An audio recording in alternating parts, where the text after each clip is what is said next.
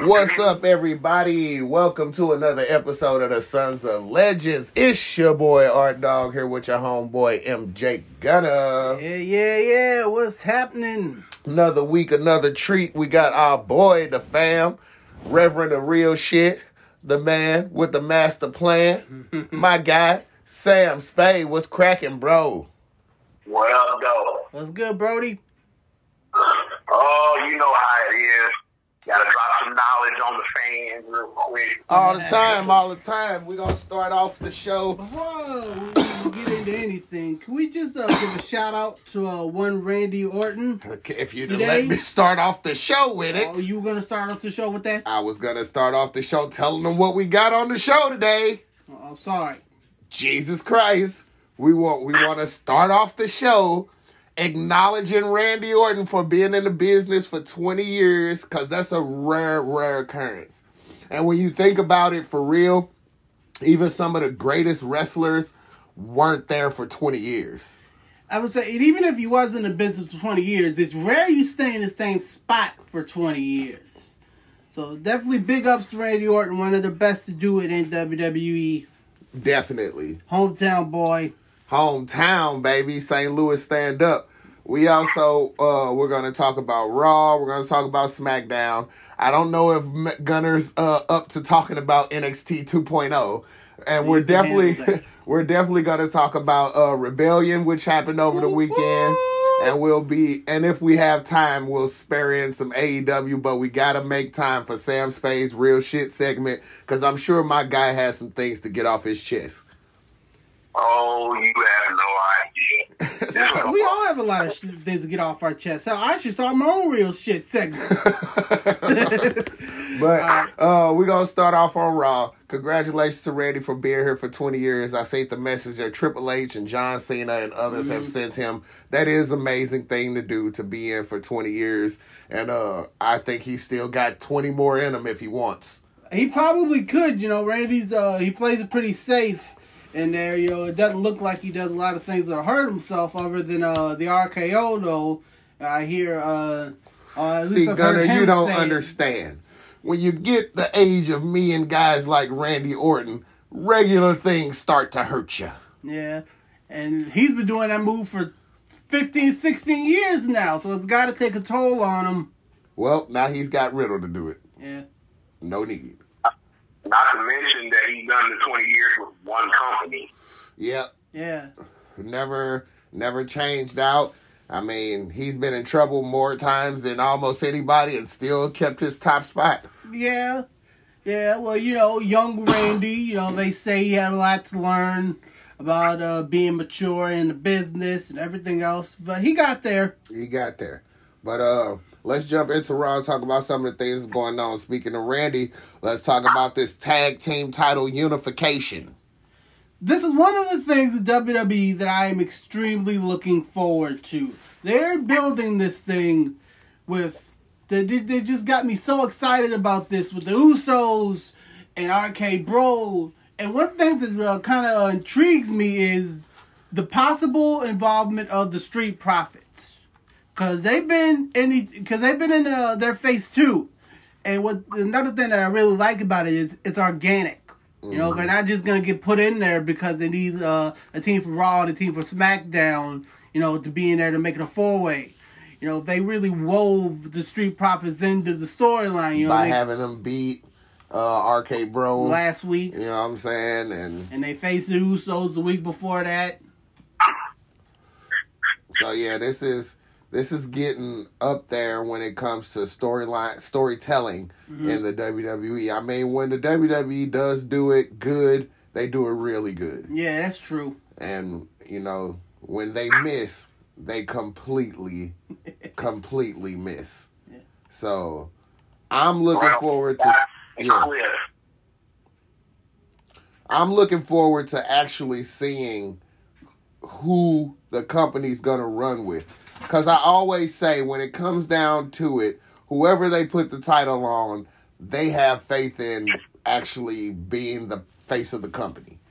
So when it comes to the tag team division, these are 3 viable teams that, honestly, any of them could be the forefront of the company. It has to be the Usos. They literally have been building the Usos for years now. They're one of two tag teams in WWE that always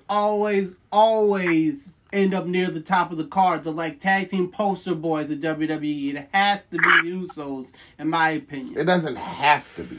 The way that they've been pushing them all these years, if it's not the Usos, it's the New Day. And since the New Day's not in this match, it's got to be the Usos. RK Bro has been the face of Raw for a minute now. That's true. You know what I'm saying? You cannot deny that they are as popular as anybody in the company. I'm not denying that they aren't. And you can't just write them off as it has to be the Usos. I just did. I don't think that that's the case. I think either the Street Profits, the Usos, or RK Bro could pull this off. And when it comes down to it, man, it's all about ticket sales and merchandise and things like that. Who's going to make them the most money? And I think RK Bro can make some cheddar cheese, baby. Not more than all I'm saying about the RK Bro t-shirt that's floating around now, they better give RVD his damn royalty. That's all I'm saying. I don't think they have to. I mean, there's been enough potheads in the game. Sam Spade, how do you feel about this match? Well, let me address that, the t-shirt thing first. RVD did that exact quote first. 420 says, I just smoked your ass. That was his thing in ECW. I'm just saying, get that man his money. Now, as far as the match goes, I actually want the Street Profits to win. I actually want RK Bro to win. That would be interesting to see the Street Profits win, especially since they come out there, especially since they'd be out there and they're the only ones that don't have titles going in. I want to see the Street Profits win. I mean, Usos, yeah, this would be a good accomplishment for them and a good milestone kind of thing. But then after that, where are they going to go after that? Man, I think Roman pulls in another person to the bloodline, and he goes after the women's titles. Now, this will be interesting. If he somehow convinced Sasha and Naomi to come to the bloodline, that would be interesting. Now, see, the only way it worked is if Naomi turns on Sasha. That's the only way it would work with Naomi, is they have to make her realize that she's a part of this family and no outsiders are a part of this bloodline. They have to make her turn on Sasha. What about Paul Heyman? What do you mean? Paul Heyman's been with the family since the dad. But I'm just saying, though, you say outsiders as in they got to carry the blood. No. Or at least in that by marriage. Yeah, I'm saying, but Sasha Banks has no affiliation with the bloodline. Her favorite wrestler is not The Rock, it's Eddie Guerrero. Right. You know what I'm saying? They have to make Naomi realize that she's a part of the family, not Sasha, because of course she's going to want to bring Sasha with her. And Roman's going to tell her differently, like he does with the Usos. I don't know about that one, because I really can't see Naomi as a heel. I don't think anybody's ever given her a chance to be a heel except when she first did the I'm Amazing thing. That was the first taste of heel we got with her was Team Bad. Right. And they took her ass and put her in the face roll real quick. But I think you just have to give her a shot. And the only other person that it'll work with, who I personally think they should do, is Tamina, because she's been long overdue for a run, period. And technically, Tamina is bloodline. She's not married into the family. So if I were going to do a woman, I'd go with Tamina. Easy for her to turn on everybody, lay out every 24/7 person there is, and realize who you are. All right, I see that. I could definitely get with that. Now, that would work. And that would be a possibility. But I personally think that RK Bro might pull this thing off. I mean, it's possible. I only said the Usos because the Usos have been the forefront of the tag team division for years now. Since they started putting the focus back on tag team wrestling in WWE, I think they were the reason. Have been in the top spot. Yeah, the Usos and the New Day were the reason. I definitely don't think that should change. Well, it's a thing. All right, so Speaking of Tamina and the 24/7 thing, did you find the wedding hilarious? Because I did. You found it lackluster, right? I thought it was all right. You know, Truth got his funny moments here and there. You know, just it wasn't my favorite 24/7 segment. You know, with Tamina. When it says does anybody eject?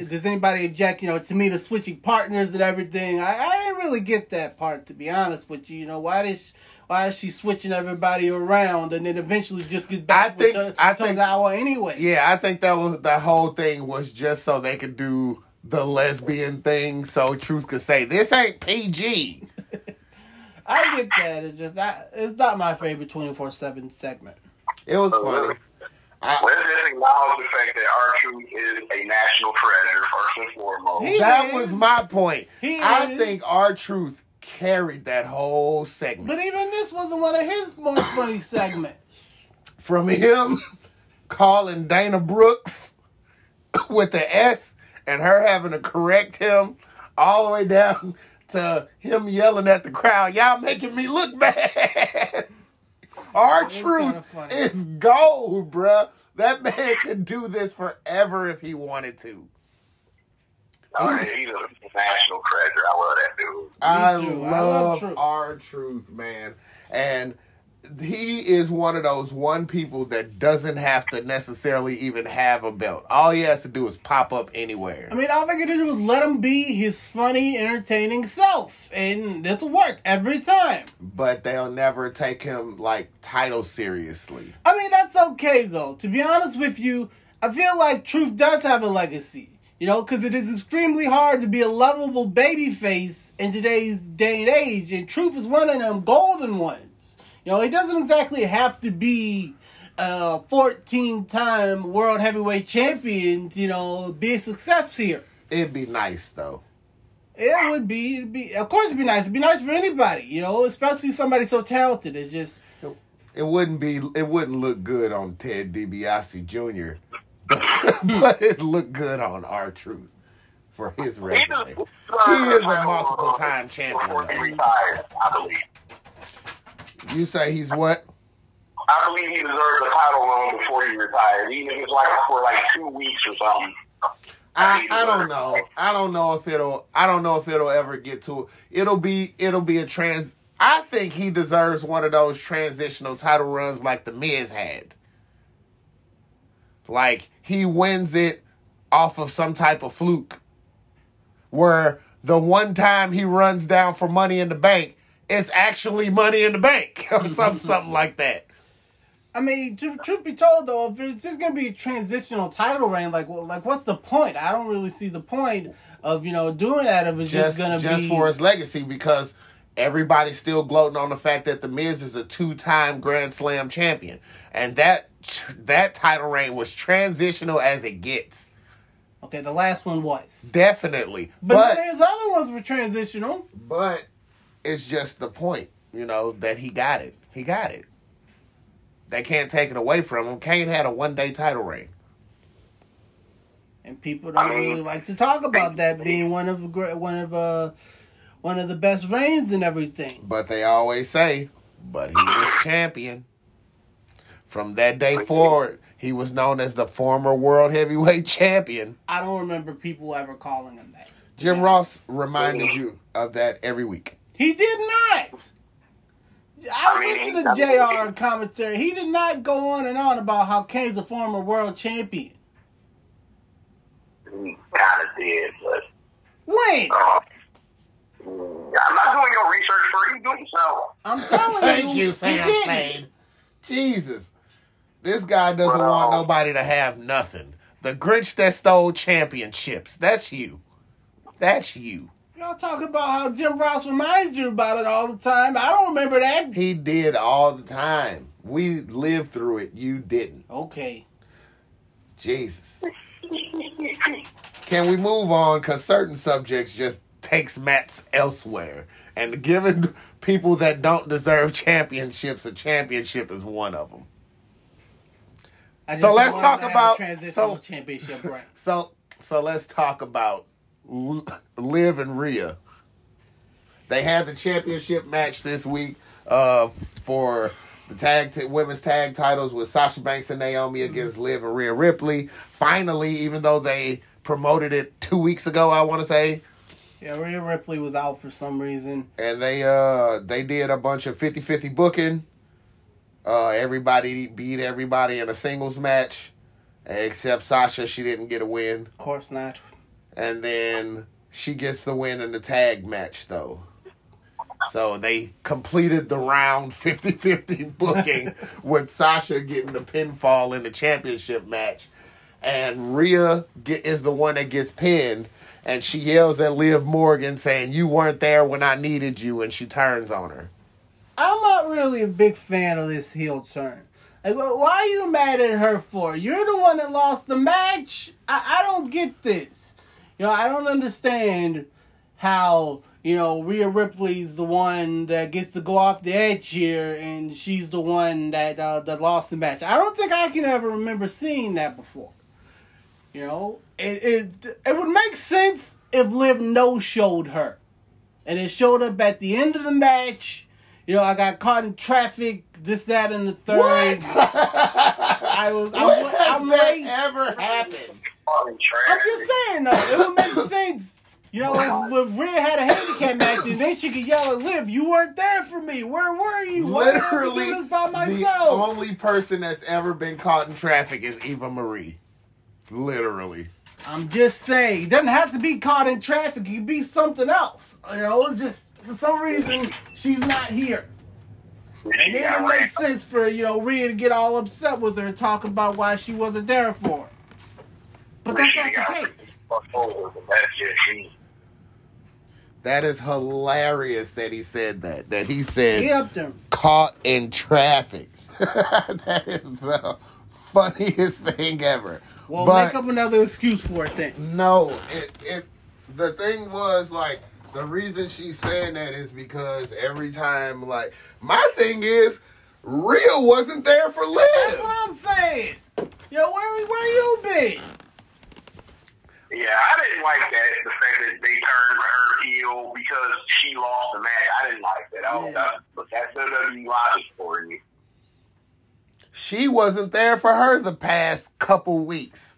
She went at it alone against Sasha. She went at it alone against Naomi. And then she's there for Rhea when Rhea goes at it with Naomi on SmackDown. Mm-hmm. And then just because she's pinned, you're folded up, I got to come save you even though I'm hurt. Yeah. We'll have to get Teddy the Champ on here so he can tell us why this makes sense. What, he loves it? He's the biggest Rhea Ripley fan that I know of. He'd probably be defending this right now. They needed a reason. It just wasn't a good one. And so, how do y'all think?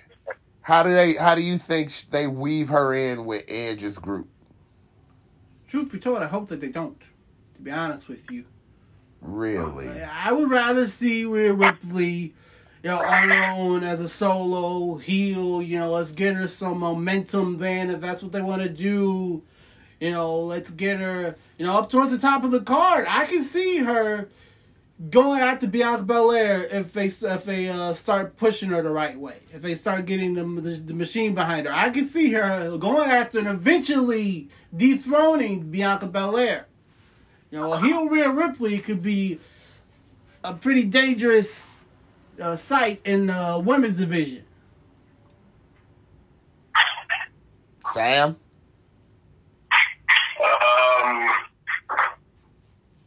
I saw a picture of the potential group with Edge, Damian Priest, Rhea. I forget what the fourth one was. Tommaso Ciampa.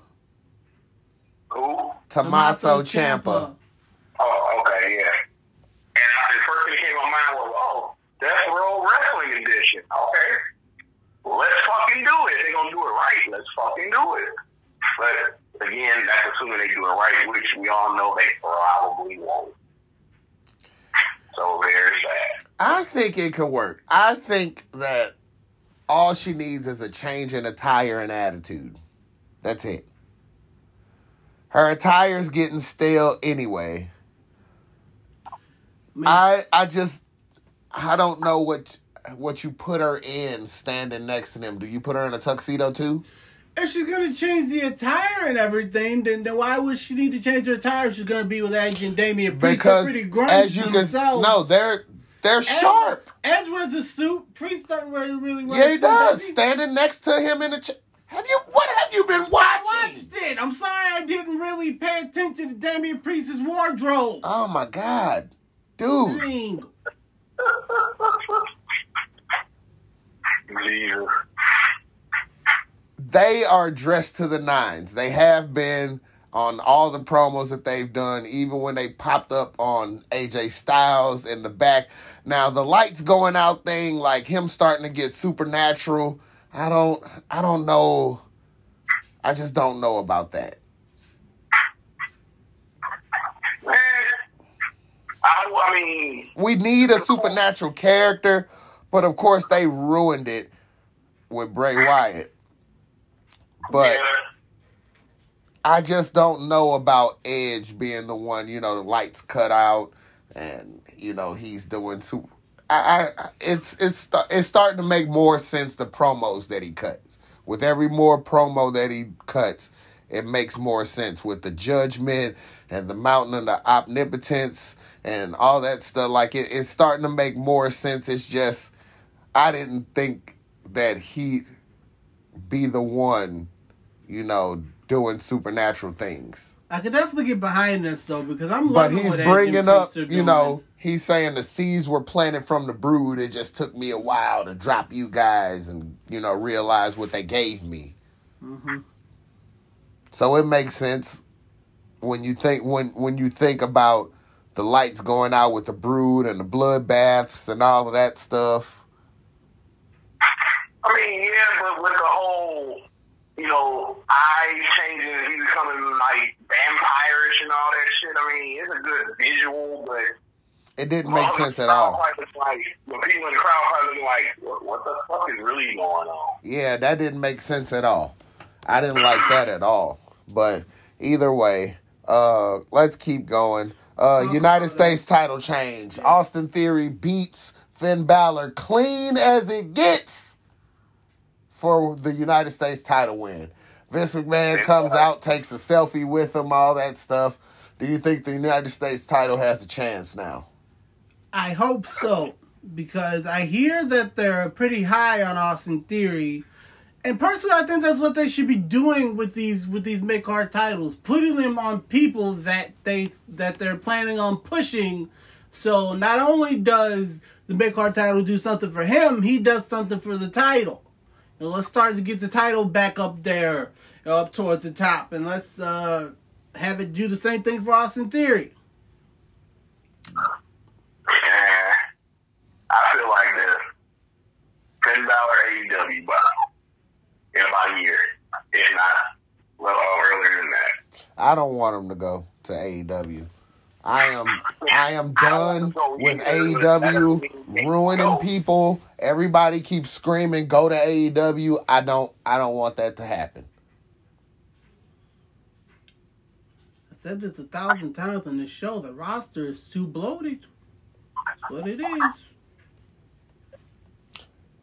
I mean, thanks to everybody screaming AEW, to every wrestler that's released or future endeavored or any of that stuff or asked for their release.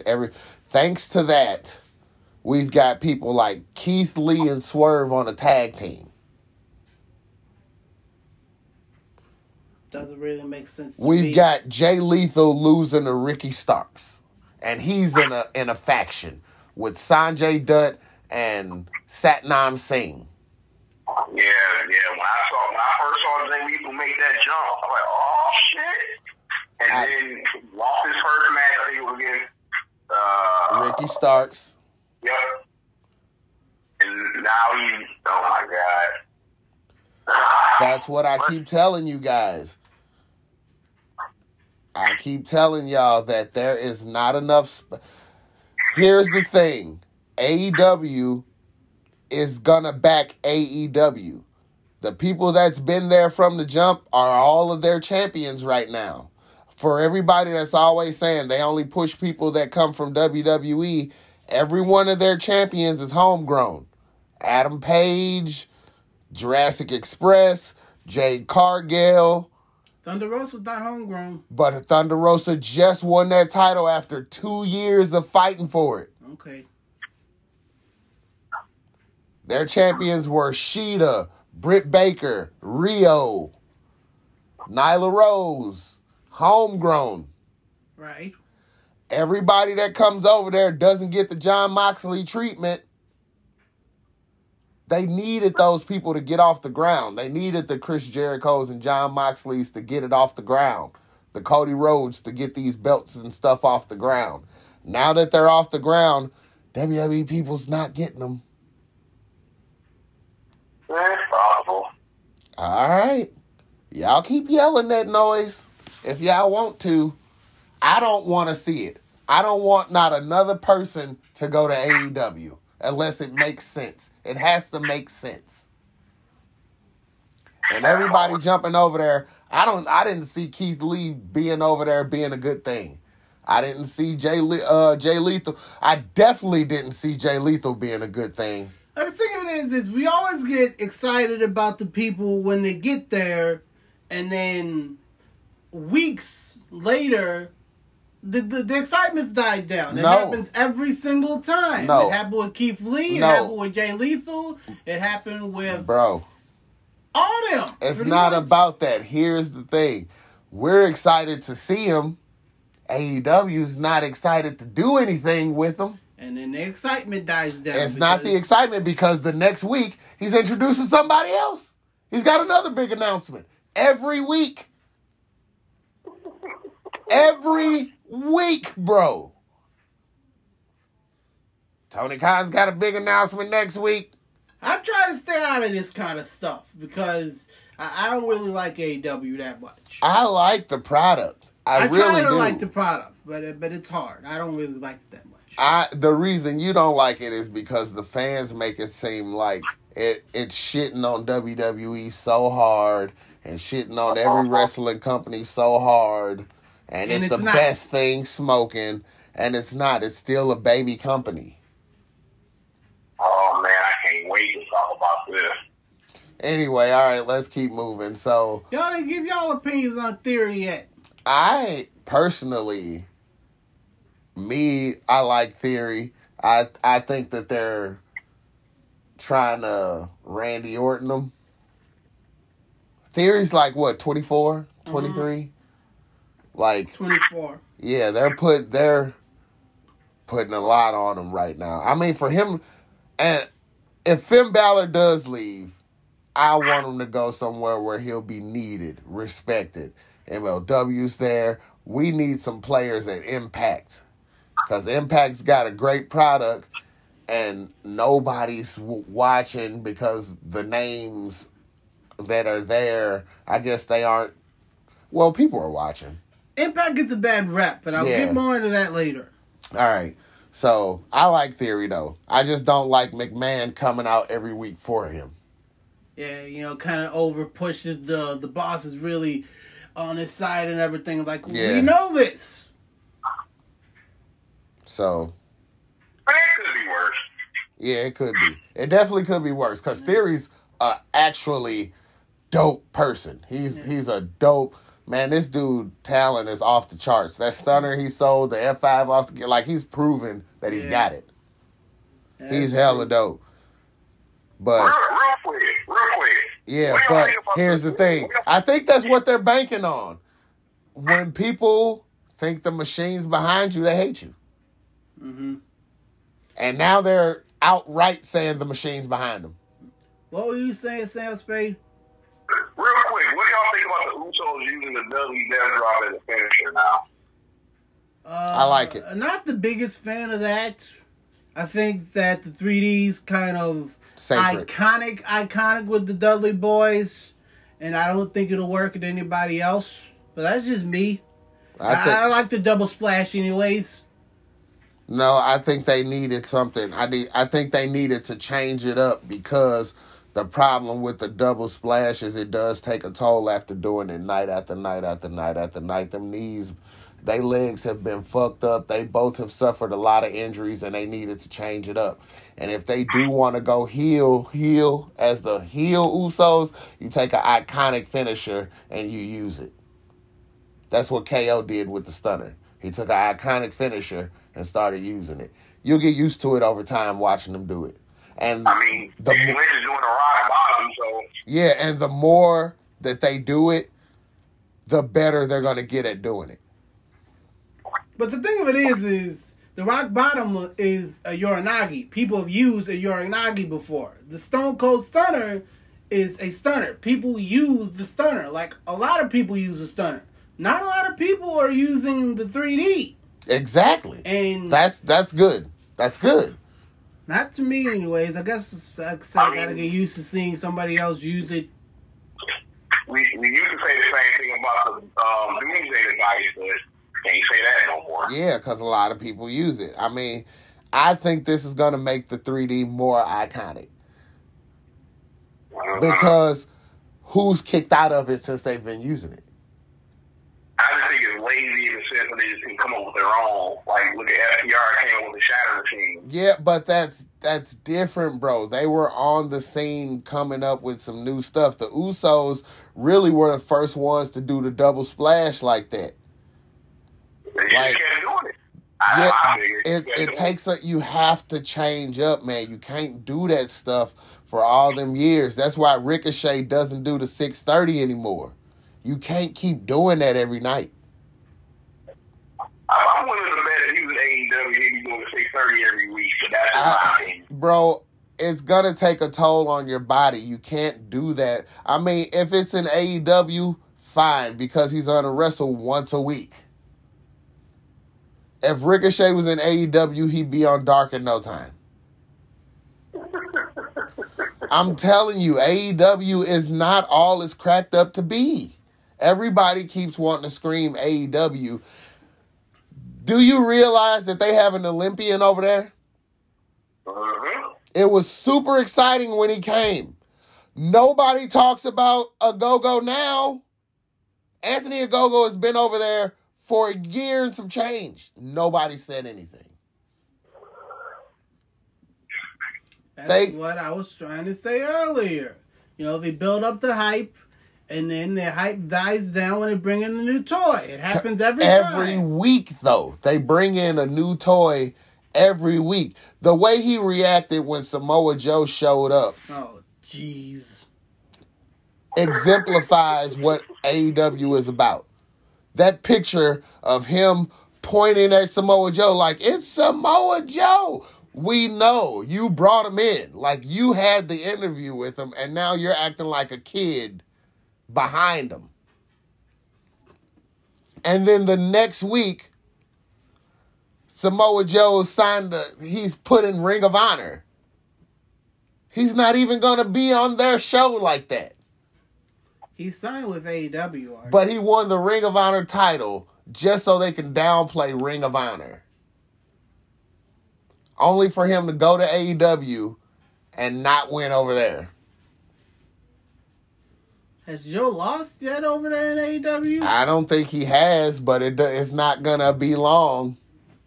Yeah, probably not. It's not going to be long until they feed him to somebody like Powerhouse Hobbs.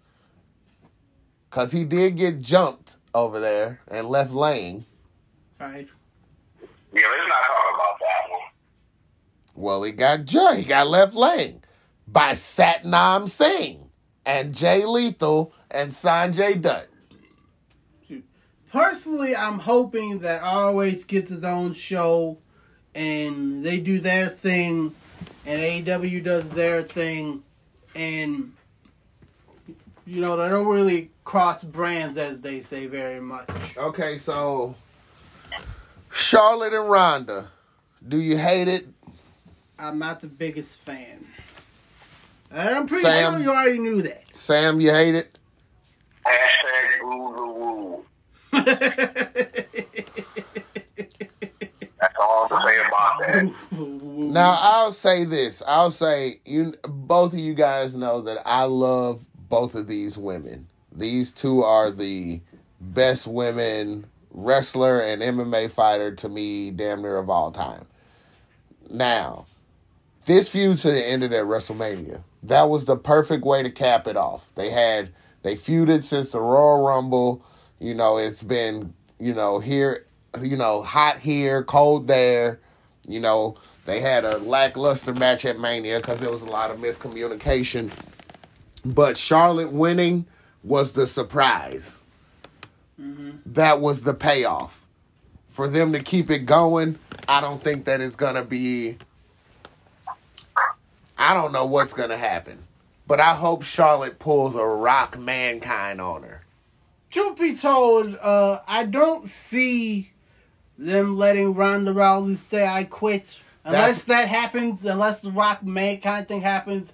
But I want to talk about the segment that happened this week, because Charlotte Flair is usually very good on the microphone. Mm-hmm. And this week it wasn't clicking with me, Every 5 seconds, I beat you at WrestleMania. I beat you at WrestleMania. I beat you at WrestleMania. Hey, Art, did you know she beat her at WrestleMania? Yeah. It's just, it was repetitive, and I just didn't really like it this week. She sounded like a 5-year-old. Pretty much. And that's not what the Queen does. Well, the Queen belittles people and tells them how much better than them she is and all that. She doesn't act like a child towards Ronda Rousey. This feud is just not working for me anyway. But if you notice, the more and more privilege they give her, the more childish she gets in the ring. She started doing things like the fight with Nia Jax, the throwing of the belt with Becky, the, cutting people off, going off the script. Sonya wanted to fight her. It's starting to get bad. So maybe Ronda's her punishment. Are they punishing her or are they punishing us? That's my question. Because right now it kind of feels like they're punishing us. Well, by having us watch this. I don't know. I'm high on Charlotte. I'm high on Ronda. So I look forward to it. I don't see this being very good. But it was the same way it was with the Rhea Ripley thing. Like, their feud was not good leading up. But then that match was awesome. The thing of it is, the feud isn't very good leading up. No matter how great the match is, people aren't going to care. I don't know. You can't keep their entrance. You said the same thing about the Charlotte Rhea thing. It's true. But during that match, man, people were invested. Maybe that's the problem. Maybe the people boo the segments, and then when it's match time, they're like, oh, this is amazing. Well, personally, I don't think that it should work like that. If you're not invested, if you can't keep people's attention during the storyline and during your segments, then 9 times out of 10, the matches aren't going to be that interesting either, because people just won't care. The point of the segments and the storylines is to get people excited about the matches. And if you lose people during the segments, people aren't really going to care about the matches. Spade? The build, I've seen matches that had 0 build-up and turn out to be 5-star classics, and I've seen matches that had great build-up and turn out to be good, so it's a little bit of both. But, all right, so speaking of matches with no build-up, they dropped the storyline with Roman and Shinsuke. They did just a spot, and then start doing segments with Drew and Roman behind the scenes. This one really does get my goats. Because I remember saying this when Drew got drafted to SmackDown, that they should run with him, and if they kept his momentum high, I could believe him taking the title off Roman.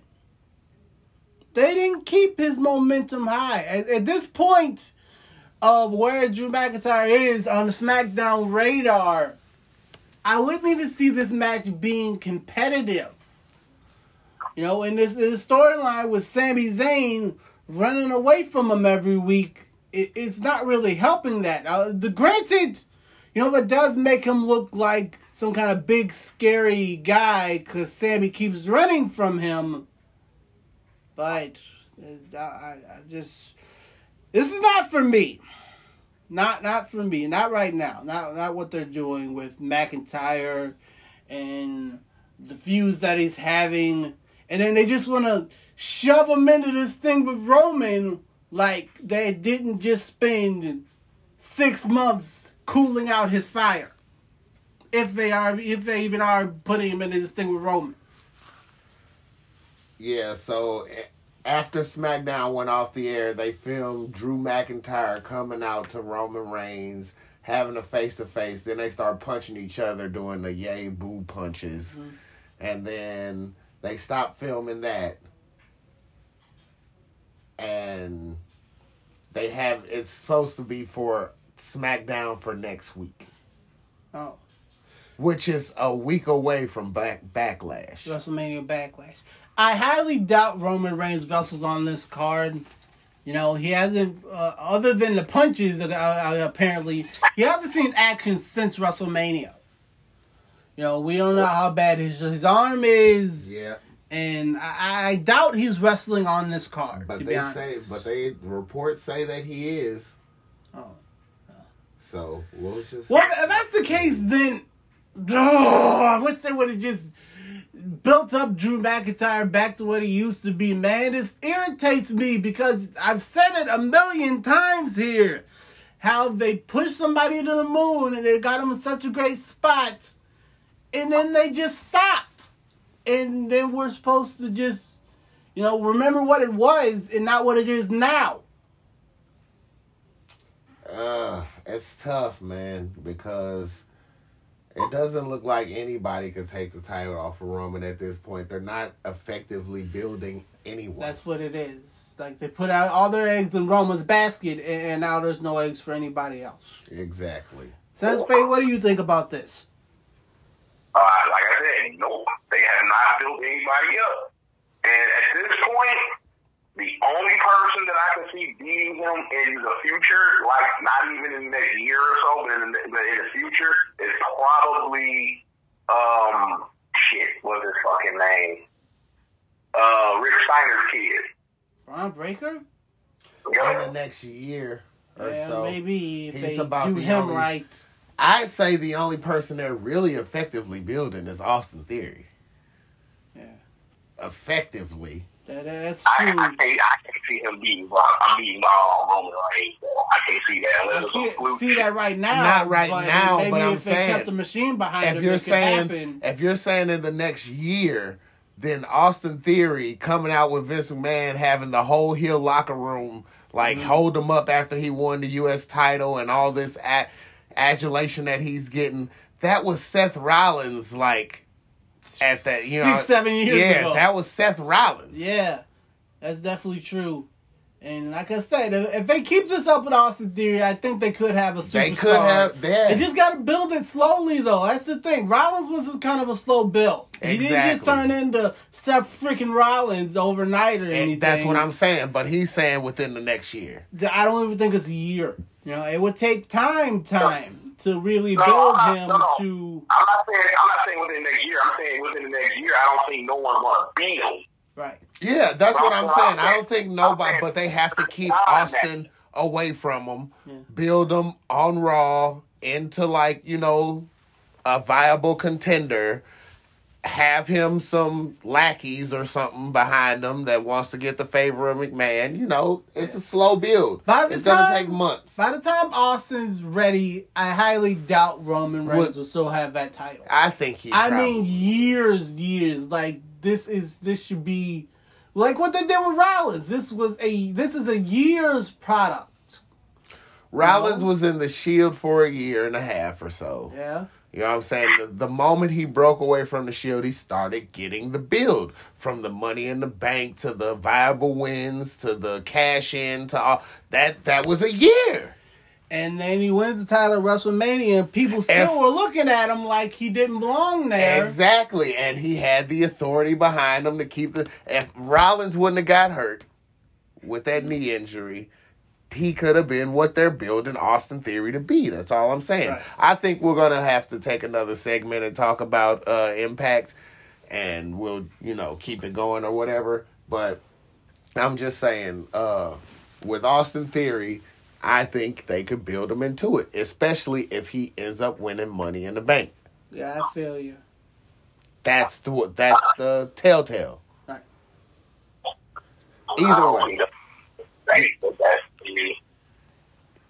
Either way, I think that it's hot and cold when it comes to WWE and the things that they're doing. And I want to give Sam Spade the time out to give him his segment. So we gon' turn it up, turn right into the real shit segment. And we going to church with the Reverend of real shit, my guy Sam Spade. The floor is yours, my guy. Can I get the church to say, fuck it? Fuck it. Fuck it. Thank you. Now, all jokes aside, though, I want to touch on something that's increasingly becoming a very volatile problem in the world of professional wrestling. That being these idiotic, doofus-faced, stupid shit-ass fans. Oh, my God. Can I get another fuck it? Fuck it. Yeah. This was brought up in one of my wrestling groups. And I said that this shit is actually starting to come across more like the East Coast versus West Coast thing. See, they want it to be like how WWF and WCW was. That's what they're trying to get it to do. But back then, you didn't have people saying, oh, WCW is trash, WWF is trash, and oh, you just watch what you watch. It was either DX or NWO, or Hogan or Rock or Austin and Sting, that type of shit. Back then, people literally wore their fandom on their sleeves. Yeah, but you didn't see motherfuckers at the playground also, oh man, WWF, Nice shirt. Did you see Bash at the Beach? There you go. Now, to be fair, social media wasn't a thing back then either.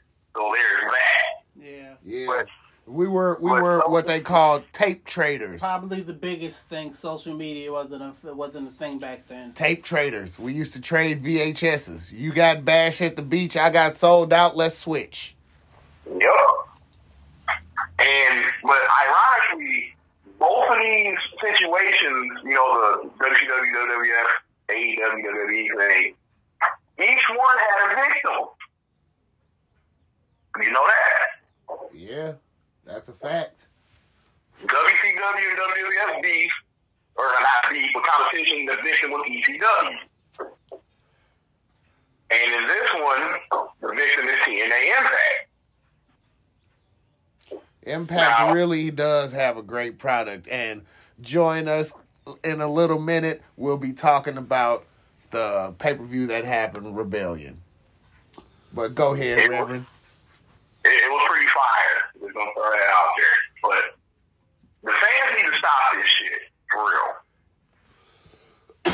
It's just getting idiotic to this point where you don't even want to go on Facebook and the newly owned Twitter by Elon Musk and Instagram.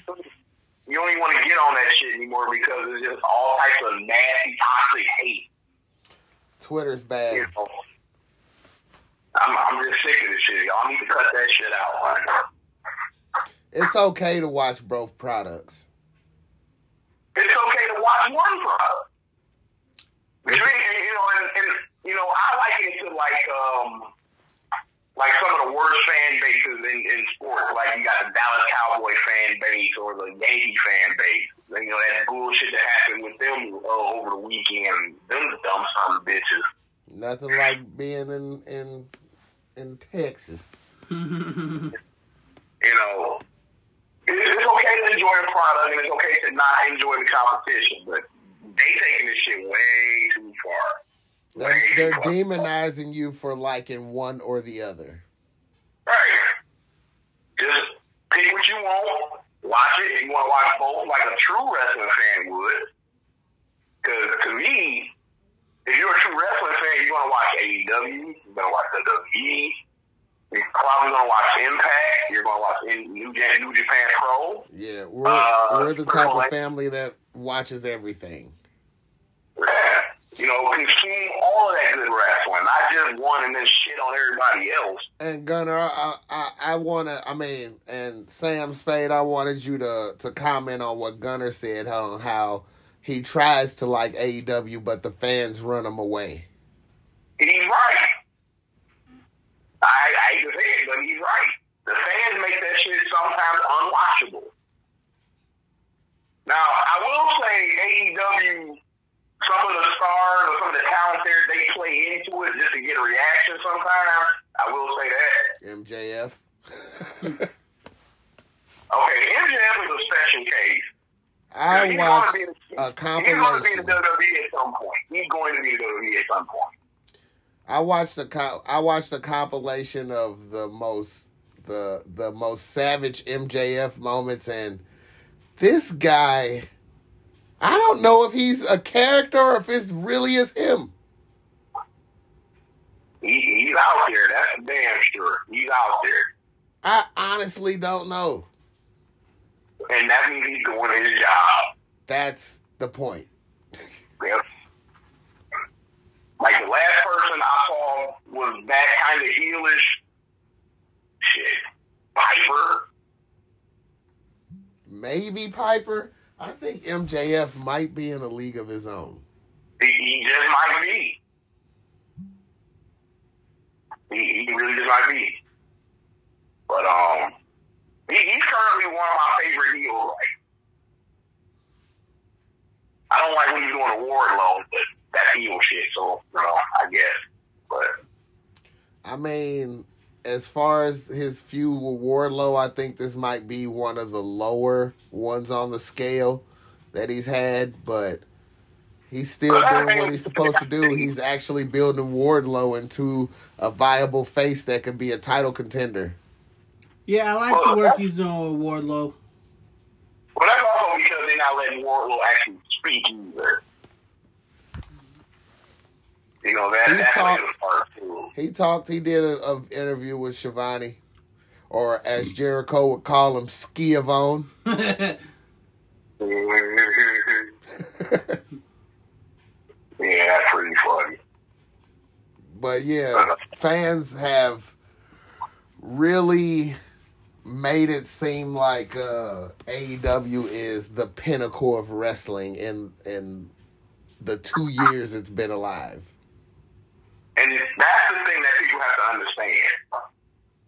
You can hate WWE, WWF, all that good shit you can hate, but you can't knock the fact that these motherfuckers been around for over 30 years. Shit. Longer. Shit. 40, 50 years, damn near. Yeah, as they say, then, now, forever. Mm-hmm. And, they've been doing it, and to be honest, that's the standard. That is the standard. If you're going to compete, you got to be standard or better than them.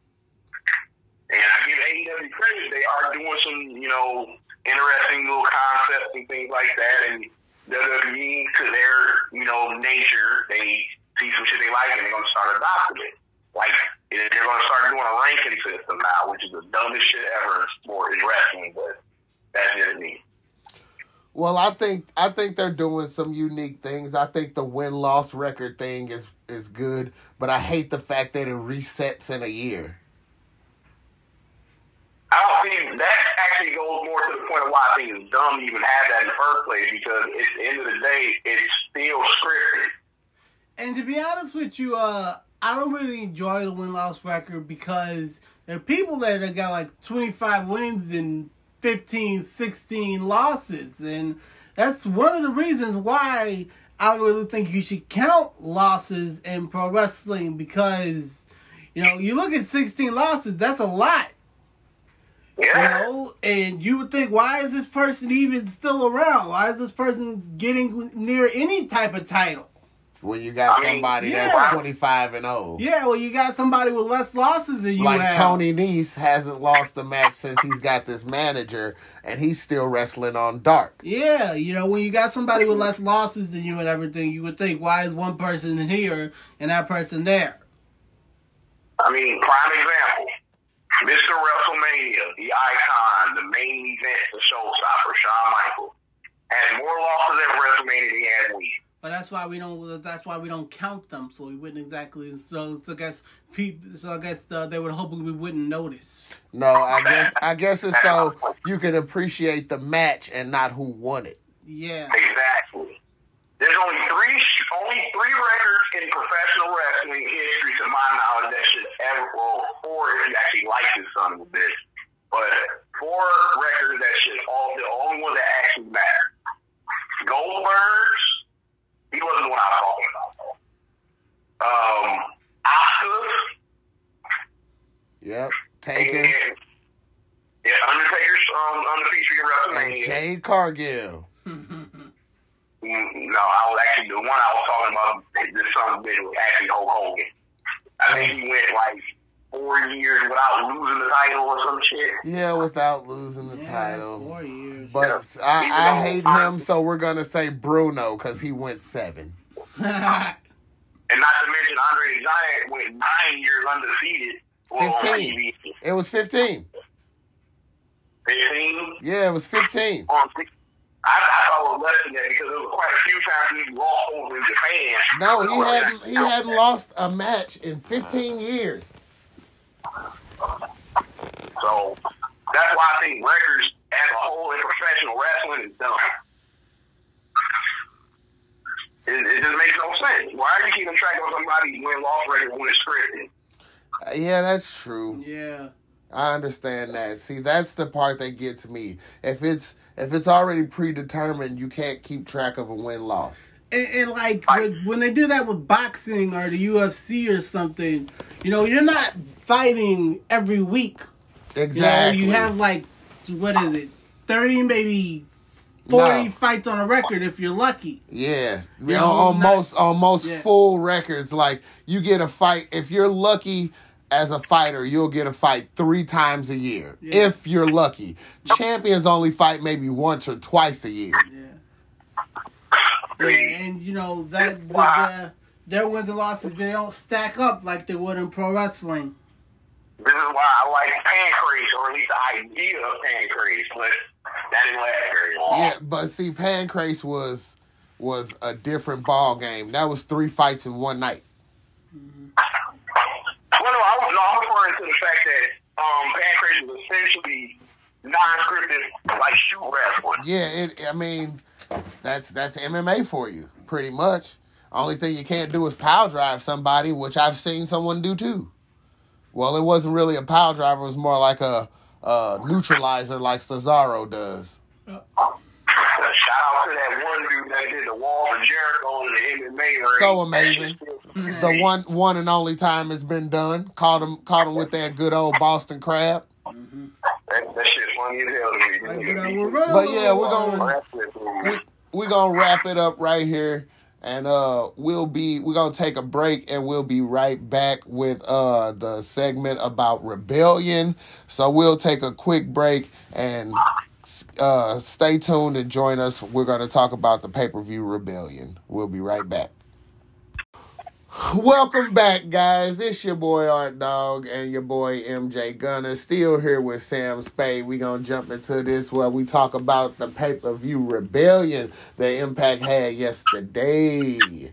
Okay, Gunner, start us off with the pre-show. Because I did see Eddie Edwards against Chris Bay. Which Chris Bay is in Bullet Club. The Bullet Club now. Yeah. It makes sense because Eddie Edwards and his faction, with his faction Honor No More, they be getting into it with the Bullet Club. They had a 8-man tag last week on Impact, And so, it makes sense. It was supposed to be Eddie Edwards and Jonathan Gresham, but word is Jonathan Gresham got injured on his match for the ROH title with Dalton Castle. See, yeah, I was sad about that. Yeah, I did see the match that he had with Dalton Castle, though. I was looking forward to Eddie Edwards and Jonathan Gresham for ROH title, but, as they say, the card's subject to change. It was a pretty stellar match between Eddie Edwards and Chris Bay. Bay showed out like I knew he would. Really good showing for him. Yeah, it was pretty good. I had watched that match, and my guy Eddie Edwards came out with the win. He uses he didn't use the Boston Knee Party. It was it's a Michinoku driver, I think it is. It's some type of emerald fusion. Cross leg emerald? Yeah, like a cross leg emerald fusion. Yeah. That's a crazy slam right there that he used to win. Yeah. And then the other match on the pre-show was for the Knockouts Tag Team titles. The Influence, Madison Rayne and Tenille Dashwood, and the Inspiration, Jesse McKay and Cassie Lee. Big fan of everybody in this match, so I enjoyed it either way. See, me not so much, bruh. I don't think that the Iconics belong in Impact. Everybody's so hype about it, and everybody's so, up in arms about, the Iconics showing up. But to me, they just fit in WWE a lot better. I mean, I did enjoy their WWE run more than I'm enjoying their run in Impact. Truth be told, I was just looking for them to get at least one reign with the Knockouts Tag Team titles, which they did. They did. So I wouldn't be too upset if they went somewhere else. I wouldn't be upset if they stayed at Impact. Like I said, as long as I can follow them, I'm good. This is my issue with the Iconic Inspiration, whatever you want to call it. I would have to ask you all to use the proper title. The Inspiration. Which is the Inspiration. I mean, when they was in WWE, they didn't have momentum. Then they won the titles from Sasha Banks and Bayley. By the way, come back Bayley, shit, we need it. We do. I love Bayley. But and then they beat them. Then they start gaining momentum, and then they let them go. Yeah. No, that's the dumbest shit I've ever seen in my life. See, my thing with them they had is... to grow on me, too. My thing with them is I feel like WWE just highlighted them a lot better because they focused on Peyton Royce wrestling and focused on Billy Kay's promo skills. And they both have those in spades, you know what I'm saying? Even when they split them up and they were just doing the, Billy Kay was running around trying to get in everybody's group or tag team. Yeah. That was fun.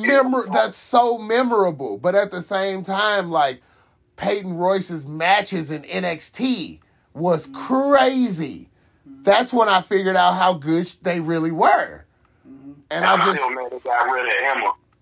Yeah, see that too. See, Emma's part of the influence. That's Tenille Dashwood. Her and Madison Rayne won the title. They beat the Inspiration for the titles, and now they were defending yesterday. So I just feel like the Iconics had more memorable moments than the Inspiration. But I guess it happens over time. Mm-hmm. You have to give them time as the Inspiration to get used to them being that. I mean, the song's dope. I like the song. I tell you this, though. If they make a surprise appearance on AEW, though, then they gonna go ape shit. Oh, come on. Don't even put that in the air. There's not even a women's tag team titles in AEW. Why would we want that? Why would we want that? If anything, I like to see him go to AEW. Definitely gonna get. But see, the only saving grace I would say about going to AEW is they have a lackluster women's division as it is. They don't have a whole lot of great women there, so they could use some names, but they're just gonna feed them to Britt Baker and Jade Cargill. I wouldn't recommend it. I wouldn't either. Tony Storm's already been fed over there. Yeah. All right, so let's get in.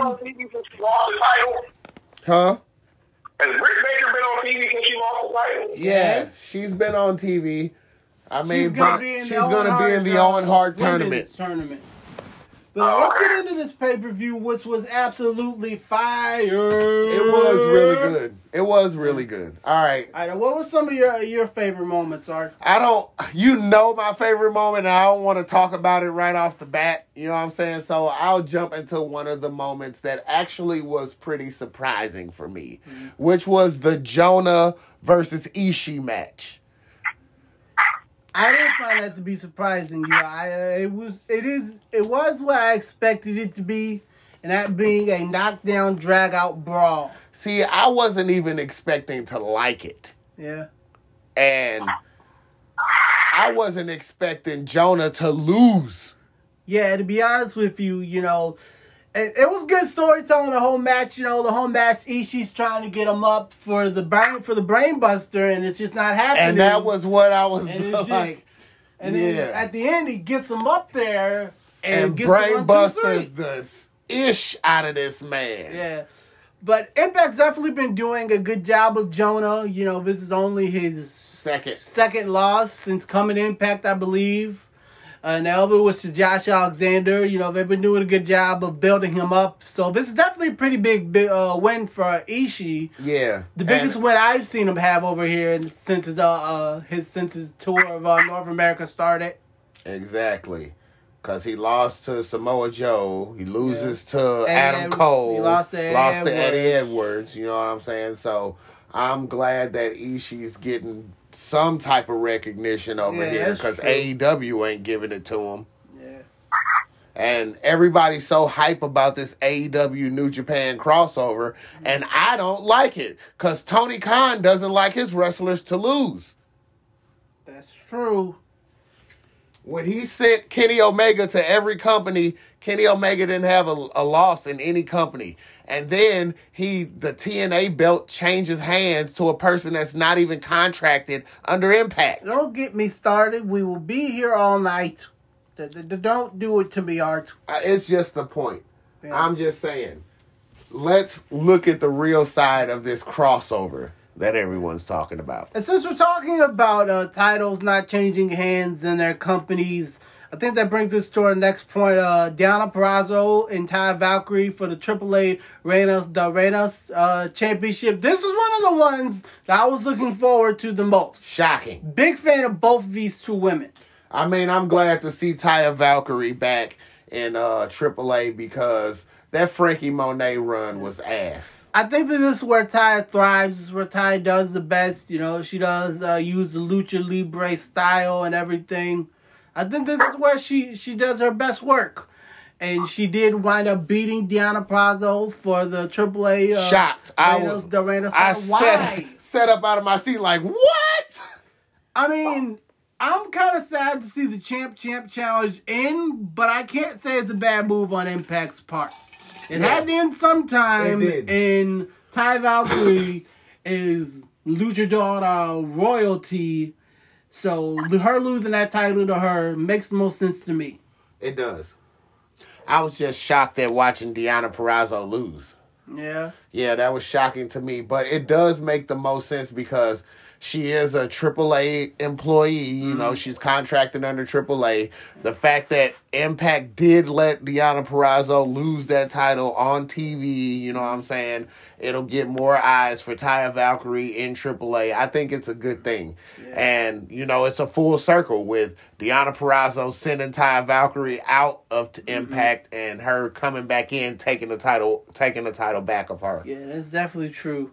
So that was dope. All right, since we're talking about women's matches, let's get into the Knockouts Women's World Title match. My girl Tasha Steelz, baby. Tasha Steelz and Rosemary. Man, Tasha Steelz came out dressed as Scar from The Lion King. So dope. It was great. This was another one that I was looking forward to. Really big fan of Tasha Steelz and everything. And I'm glad that Impact is running with her. I remember saying this on this show like a while back, that I believe that Tasha Steelz could hold the Knockouts title, with Savannah Evans behind her, and she's one of the people that Deonna Purrazzo didn't beat. So there's that. And I'm glad that she's getting this good run, after winning the first women's Ultimate X match and Hard to Kill.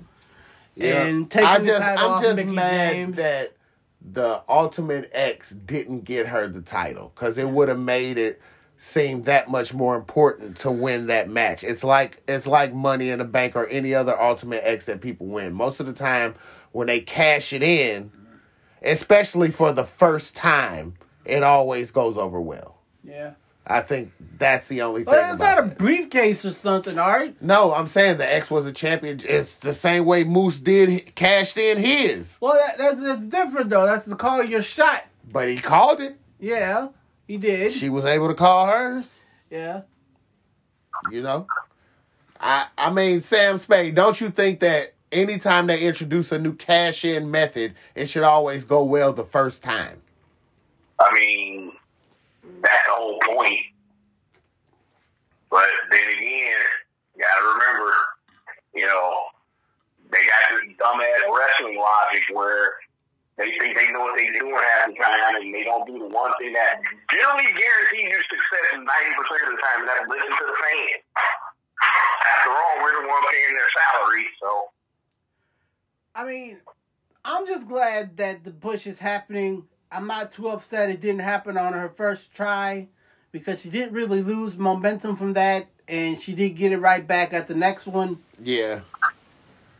Yeah, and I'm still sad that it was Mickie James that took it off Deonna Purrazzo with such a long run. But I'm finally starting to heal from that. Don't bring up old wounds. You're right. Yeah.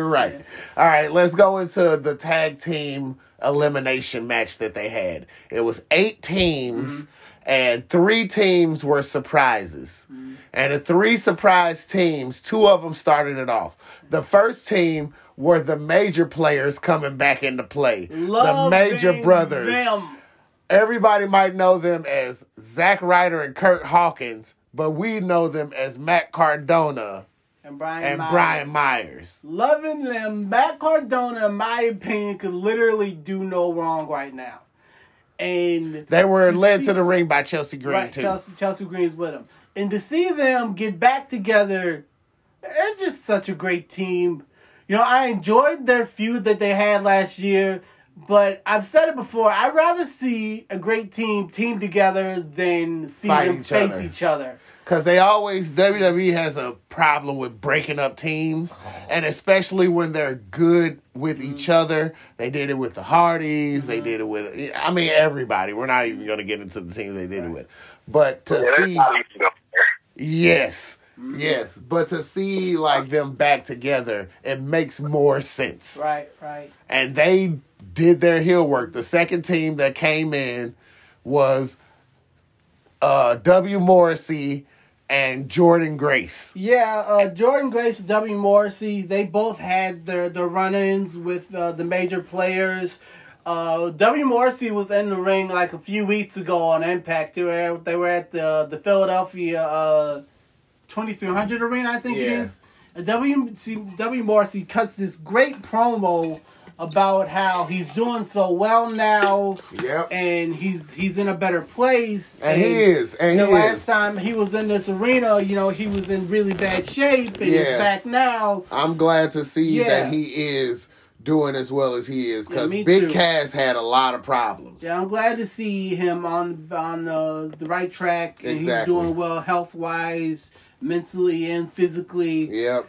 But anyway, Brian Myers comes out there and he starts talking trash to him, and for weeks now, W. Morrissey has been trying to put Brian Myers through a table, but Brian Myers always escapes it.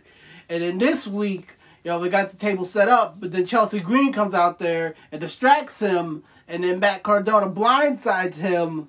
And they put W. Morrissey through the table, and that's how the major players were born. And Jordynne Grace had problems with Matt Cardona ever since he took the digital media title from her. And I want to give props to people like Jordynne Grace and Tessa Blanchard for changing my mind about men versus women when it comes to wrestling. Because Jordynne Grace has made it believable for me. She's bigger than half the guys. You know what I'm saying? She picks them up with ease. Jordynne Grace is... I don't want to be brash by saying this, but she is as close to China as it gets. Yeah, I see what you're saying. But, Jordan Grace, I've said this on the show before, she was a good candidate for first ever Digital Media Championship champion because it is an intergender title. Yep. And she could kind of get us used to seeing men and women fight each other because she looks like she could take just about anybody, man or woman. Yep. And like I said, she was a great choice for the first champion. And Matt Cardona did her dirty. Matt Cardona did her dirty. Anyway, the major players, they go over W. Morrissey and Jordan Grace. Yep, they put Chelsea Green through the table. Yeah, and then after the match, Chelsea Green starts slapping W. Morrissey, and then tries to get away, but then Jordan Grace grabs her, and then W. Morrissey power bombs her through a table. Man, that was crazy to me. I did not think that she was gonna take that, and she took every piece of it. Sam Spade's got a call over there. Like I said, she took every piece of it, and then the Good Brothers music hits, and Matt Cardona and Brian Myers are more concerned with Chelsea Green and helping her, and they get Magic Killers 1, 2, 3. Out they go. The next team was Johnny Swinger and Ziggy Dice. They're out. It was pretty much a squash match. That was a squash match. Killer 1, 2, 3. The first real tag team wrestling match was between Rich Swann and Willie Mack and the Good Brothers. Yeah. They went out there. They had a good one. The Good Brothers go over them. Magic Killer, everybody. And then Honor No More's music plays. And surprisingly, Vincent and Kenny King, they come down the ramp with Maria Kanellis. But the official team in this match is Matt Taven and Mike Bennett. And they come out and attack them from behind. Yeah. Get the jump on them boys and eliminate the Good Brothers. Yeah, the Good Brothers are out. And out come Heath Slater and Rhino. They have a tag match, which was also a good one. And they eliminate them with the gore. Yeah. Rhino catches them in the middle of them trying to do the backpack stunner. That backpack stunner knee is sick, man. I love that move. But he gets gored out of his boots trying to go for it. And out comes Violent by Design, number 8. That last tag team. Champs. And they retain, going over Rhino and Heath Slater. I think it would have been better for them if the championship team would have been in earlier. It would have proven more of a point with them being stronger. Yeah, I think so too. I like Violent by Design, but I definitely think that they should have been in there a little earlier to, kind of knock off some of these tag teams. I mean, but to be fair though, they have beaten most of these tag teams before. But, just to make it seem a little better for this match, I feel like they should have came in a little earlier.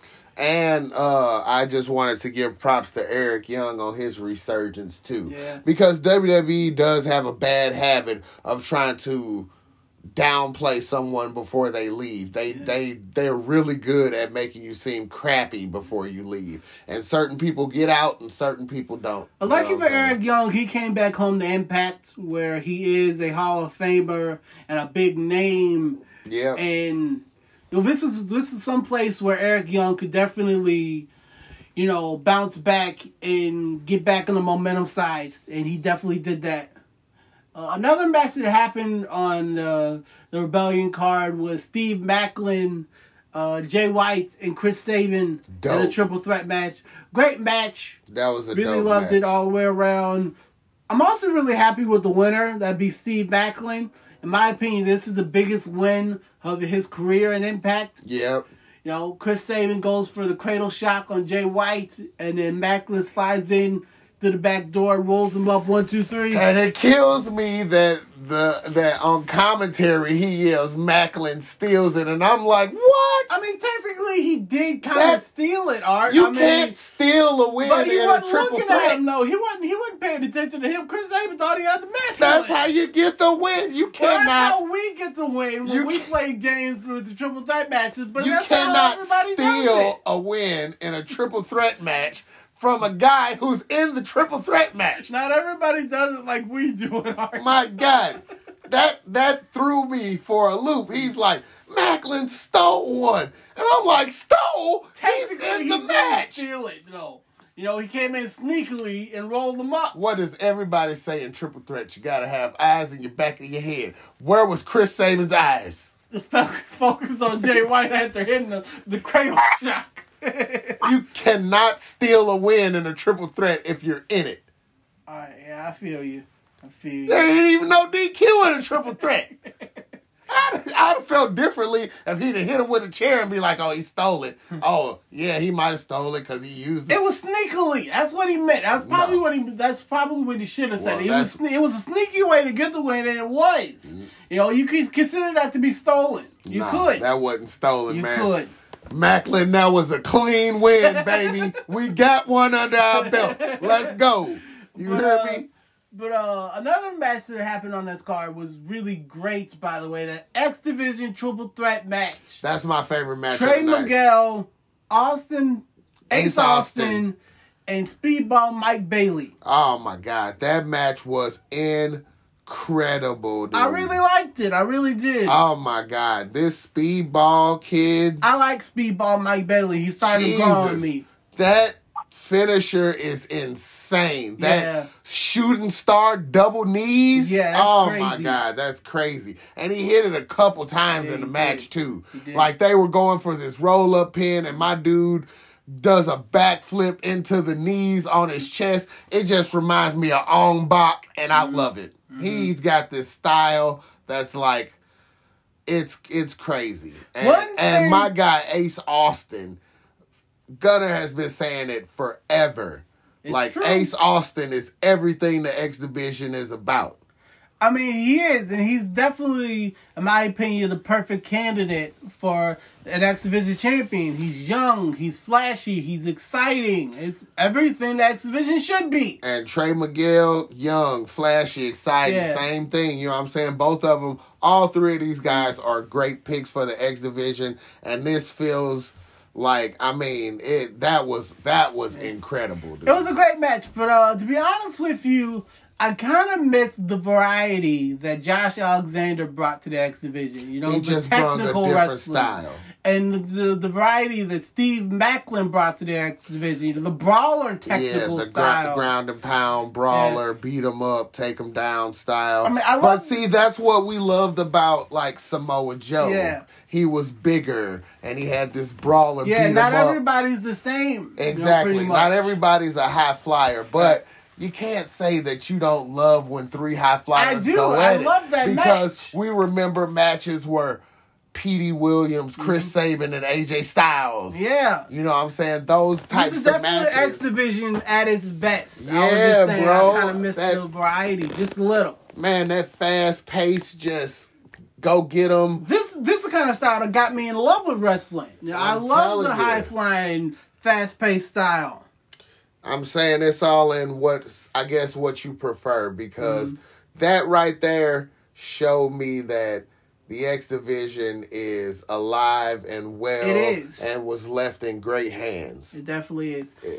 I think we've covered every match but the main event. Love it, love it, love it, love it, love it. We had 3 title changes, right?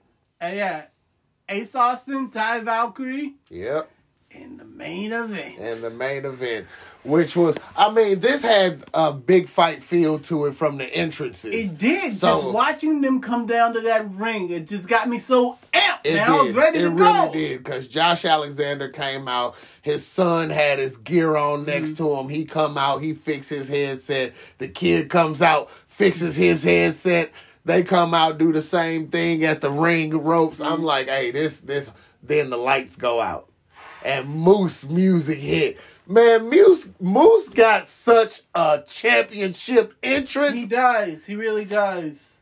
This guy, I fucking love Moose, dude. Okay, I'm gonna get in here. I'm gonna ramble on for a little bit, but it'll make sense though. Like, in my opinion, this was storytelling at its best. The whole feud, all the way through it, and I applaud Impact Wrestling for it.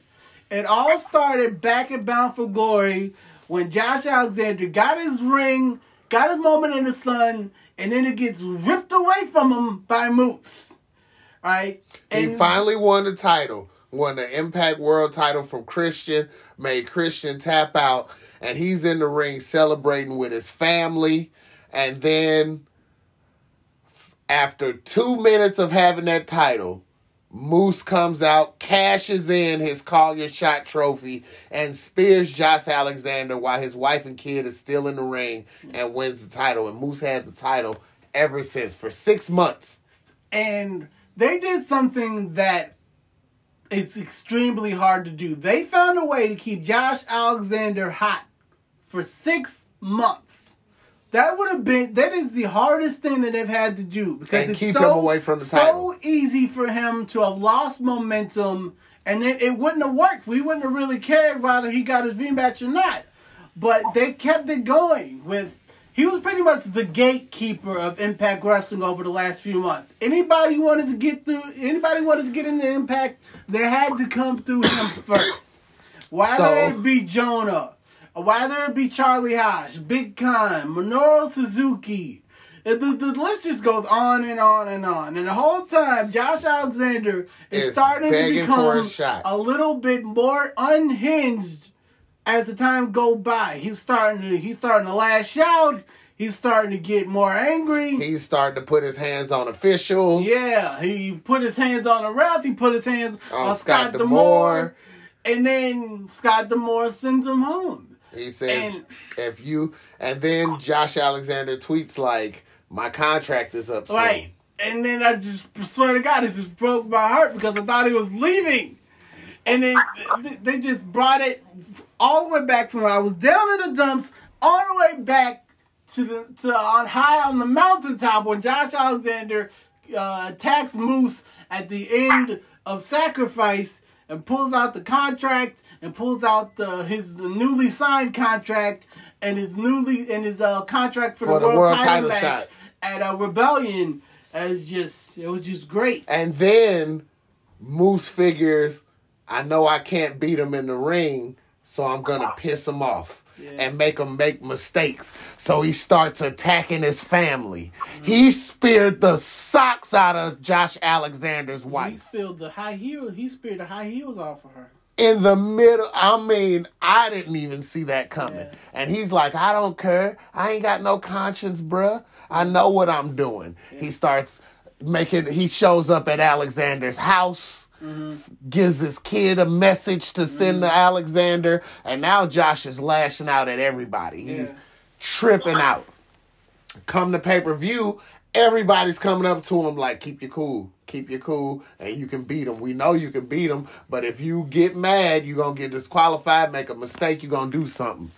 When they get in the ring and the bell ring, Moose stand there and wait for Josh to run at him, and Josh was finna run at him and then stopped and was like, I know you can't beat me for real. I know what I'm doing now.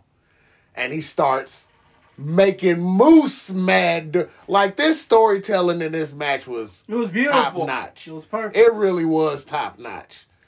And it got to a point where Moose started getting mad every mistake that he made. He made it to the point where he would get in Josh Alexander's wife's face to make him upset. Josh started losing his cool. Then he brought it back. And then he started hitting him with those C4s. Boy, that C4 spike spiked his ass. Moose kicked out, picked him back up, and spiked him again. Also, what I really loved about this match is both wrestlers pretty much did their job. You wanted to see Josh Alexander win the world title. You wanted to see Moose get the shit kicked out of him for all the stuff he's done. Like, that is so rare these days to where the face a heel be a heel and a face could be a face. And the face is just universally loved and the heel is universally hated. You know, it's just really rare these days in pro wrestling, at least to me anyways. And Josh Alexander, he gets the win, and he's celebrating with his wife and his kids. It was just great. That was a big payoff, and it was worth the months of Absolutely. build-up. It was slow cooked, man. That's the stuff that I love, man. That's the long-term stuff that I'm talking about. When I start talking about this stuff. He gets so hyped when he talk about these man. matches, because that match really was great. I mean, the X Division match was my favorite match of the night, but this right here, this really was a great story, a great match, a great payoff. This was like WrestleMania. If they do this right, they could have a megastar for Impact for years with Josh Alexander. Like, I'm talking Samoa Joe big. I'm talking Christopher Daniels big. I'm talking maybe even AJ Styles big. Like, this is the kind of run that I'm expecting to see out of Josh Alexander. I cannot wait. But you gotta say, like Sam Spade and you always say, a great champion is nothing without a great opponent. This ain't over between him and Moose. This is not over. And even when it is over, there's still a half a dozen people, even more than that, on that roster that I can see them having great matches with. Great stories, great feuds. I'm excited, man. If you try Impact Wrestling and you don't like Impact Wrestling, that's one thing. But if you're avoiding it because it's got a bad rep over the last few years, you're missing out. You're missing out, and you need to go ahead and just give things a try before you just write them off. Because Impact Wrestling, in my opinion, is firing on all cylinders right now. They have been for a minute. Love it. They have been for a minute. They have been. I started watching it back, and I think it was March 2021. Sacrifice last year was my first special back with Impact. I loved it then, and I got to see so much. I got to see Kenny Omega's run with the Impact title. I got to see Josh Alexander rise to the top. Exhibition. I got to see Deonna Purrazzo rise to the top. They're doing the thing, man. Y'all need to get on board. Gunner is not having it no more. Y'all need to get on board. Three things that you is not finna tell him no more. You're not finna tell him that Impact sucks. Yeah, it's not finna tell him that Edge is not the greatest of all time. True. And you're not gonna sit here and tell him that Charlotte Flair is the greatest woman wrestler of all time. Amen to that. These are the three things that I live by these days. And I won't hear any differently. He don't want to hear it no more. He's sick of the shit, and he's tired of you guys. But Rebellion was just great from top to bottom, in my opinion. Really loved it. Look at it this way, y'all. Not YouTube, but the fan. Yeah, look at it this way. If you're a true wrestling fan, you're going to, if you can, go to your local indie show. You can look at Impact as a nationally known indie show. Fucking support it. Well, we're trying to hit 2 indie shows. We're going to see what we can do about that. Because Warrior Wrestling's coming to St. Louis, and I cannot wait. And it's also going to be another one in Collinsville. I think it's STL versus the World this weekend. We're trying to get to that one, so pray for your boys. Like St. Louis, they got a couple good events coming. St. Louis has always been a wrestling town, and we are. It has been. We are on it. You know what I'm saying? Yeah. So, but yeah, man, shout out to my homeboy LJ Lawrence out here clowning on the indie circuit, whacking up belts. That's what's up. Great. Shout out to LMC out there doing his thing. You know what I'm saying? I like that one. Shout out to what was his name? Chris. I don't remember Chris. Right there. We said he was Espinoza. Brandon Espinoza. Haven't seen him in a while. Espy. I haven't seen him since the MMWA days. Man, he was. I really liked him though. Slick with it. Yeah. But yeah, that's all we got for today, man. Thank you guys for joining us. Thanks Sam Spade. Sam's, thank you for being here. Absolutely. And we thank you guys for listening to the Sons of Legends. We will be back next week with another episode and plenty more of this roller coaster ride. WrestleMania Backlash. Yeah. WrestleMania Backlash. We'd be here for another hour and a half if we got into that. It only happens once a year. Why the fuck did they have to name it WrestleMania? That's what I'm saying. It's taking away from the WrestleMania title, man. WrestleMania Monday, WrestleMania Friday, WrestleMania 2 nights of WrestleMania Backlash. What happened to once a year? If they want to call it, if they want to use backlash like that, if they want to use backlash like that, instead of doing the pay-per-view, they should just say Monday Night Raw or Backlash of WrestleMania and do SmackDown. They want to do that shit. But at least it's better than Great Ball of Fire. Barely better than Great Balls of Fire, in my opinion. At least that's not running down the name of WrestleMania. Yeah, they should bring back St. Valentine's Day Massacre. They should bring that back. I was saying goodbye to the people, you guys. Thank you guys for listening to the Sons of Legends. We'll see you guys next week. I get fired up! Peace out.